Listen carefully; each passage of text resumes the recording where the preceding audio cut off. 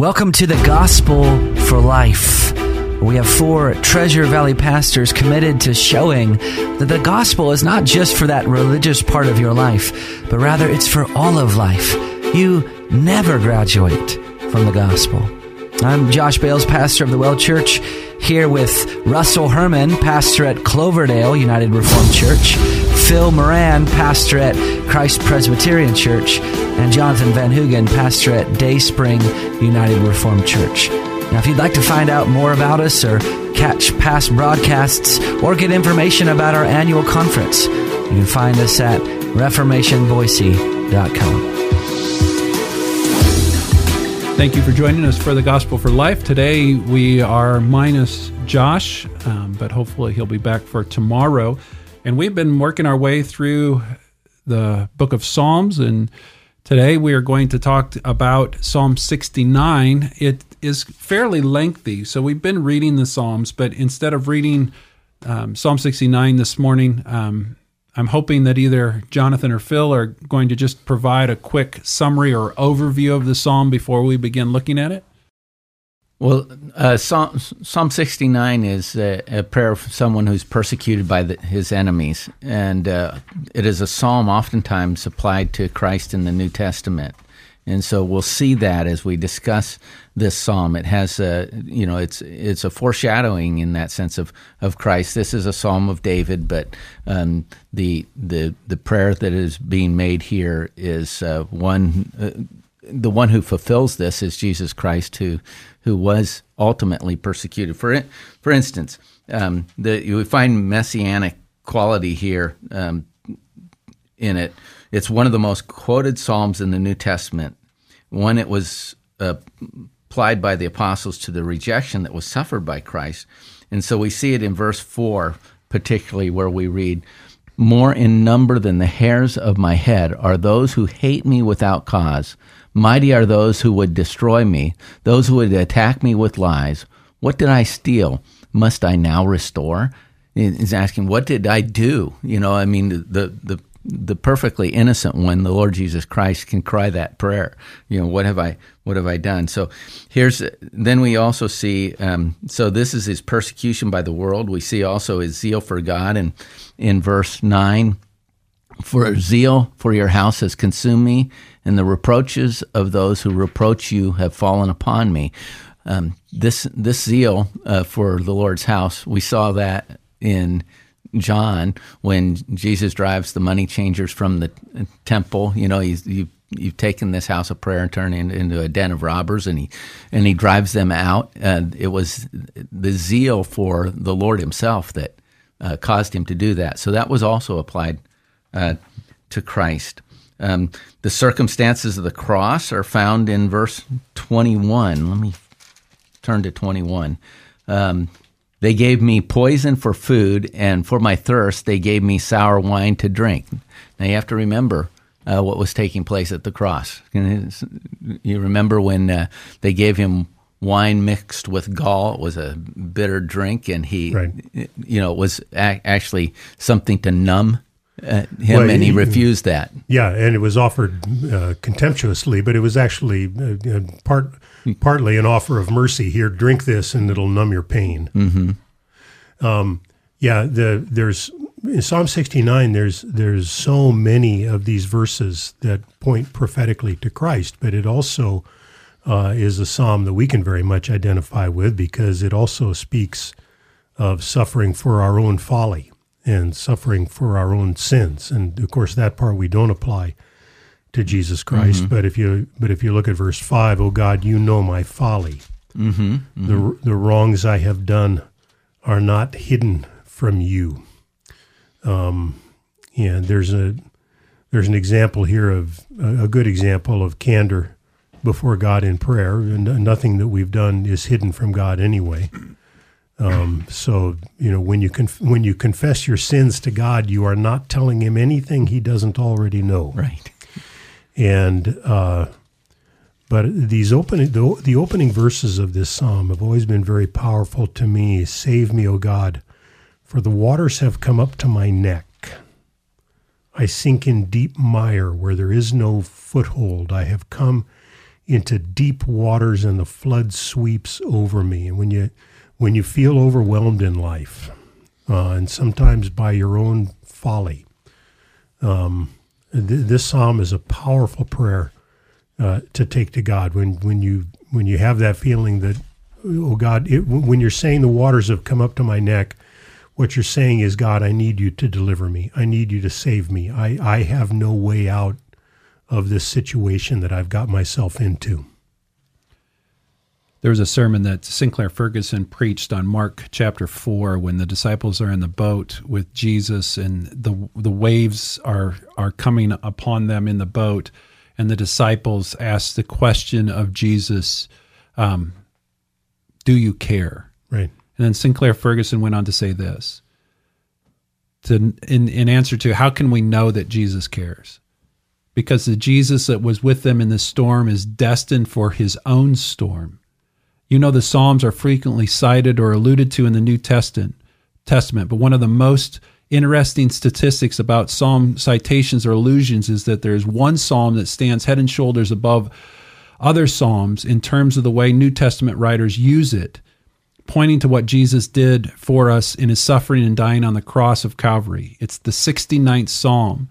And the very interesting thing and very telling thing in this context is it is actually the description of an overwhelming water ordeal in which psalmist feels that the billows are going over him and he feels like he's being overwhelmed in this great trial of his faith, and there seems to be no help for him. And again, in all kinds of little ways, and sometimes in very obvious ways, the New Testament writers draw upon this to say that this is what Jesus was going through on the cross. And then he says this, when on the cross of Calvary, when he would be overwhelmed by the water ordeal, by the baptism of the judgment of God, that's when we know that he cares. And it's just masterful, Ferguson. But it just made me think, and we talk about the Psalms that we love.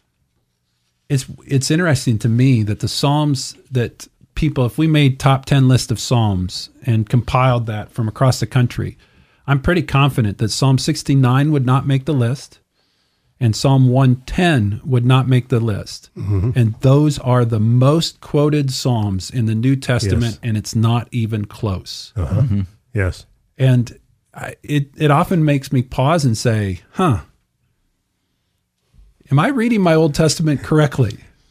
Yeah. These are the chapters that the New Testament writers, by the inspiration of the Holy Spirit, are alluding to or quoting so often. What am I missing that they didn't make my favorites list? Yes. Well, and this also, it indicates, Psalm 69, there are hints throughout the Old Testament of, while the Old Testament certainly teaches the sacrificial system where animals are sacrificed, and of course we know from the New Testament perspective that that's a preview, that's a foreshadowing of the sacrifice that Jesus will make on the cross. Jesus will make on the cross because the blood of animals does not cleanse away sin. Only the blood of Christ can do that. And one of the foreshadowing hints of that is here in Psalm 69. Interesting enough that the New Testament writers so often went to this to refer to the cross. Look at verse 30. I will praise the name of God with a song. I will magnify him with thanksgiving. This will please the Lord. Well, what is this? This will please the Lord more than an ox or bull with horns and hoofs. When the humble see it, they will be glad. You who seek God, let your hearts revive. There's a big hint there that ultimately the sacrifice of animals is not what pleases God. It's the cross of Christ. And this psalm actually has a lot of parallel to Psalm 22, which brings out that suffering of Christ. These two psalms oftentimes are reflective of one another. For instance, in Psalm 69, verse 3, the psalmist recalls that his tongue sticks to the roof of his mouth. Well, this is something that comes up in Psalm 22:15 as well. My strength is dried up like a potsherd, and my tongue sticks to my jaws. You lay me in the dust of death. Psalm 22, we oftentimes very easily relate to the cross. Psalm 69 takes a little more effort to see those things, but we see that in relationship to the New Testament. But both of them are bringing us to the cross. And I still love the realism of the Psalms.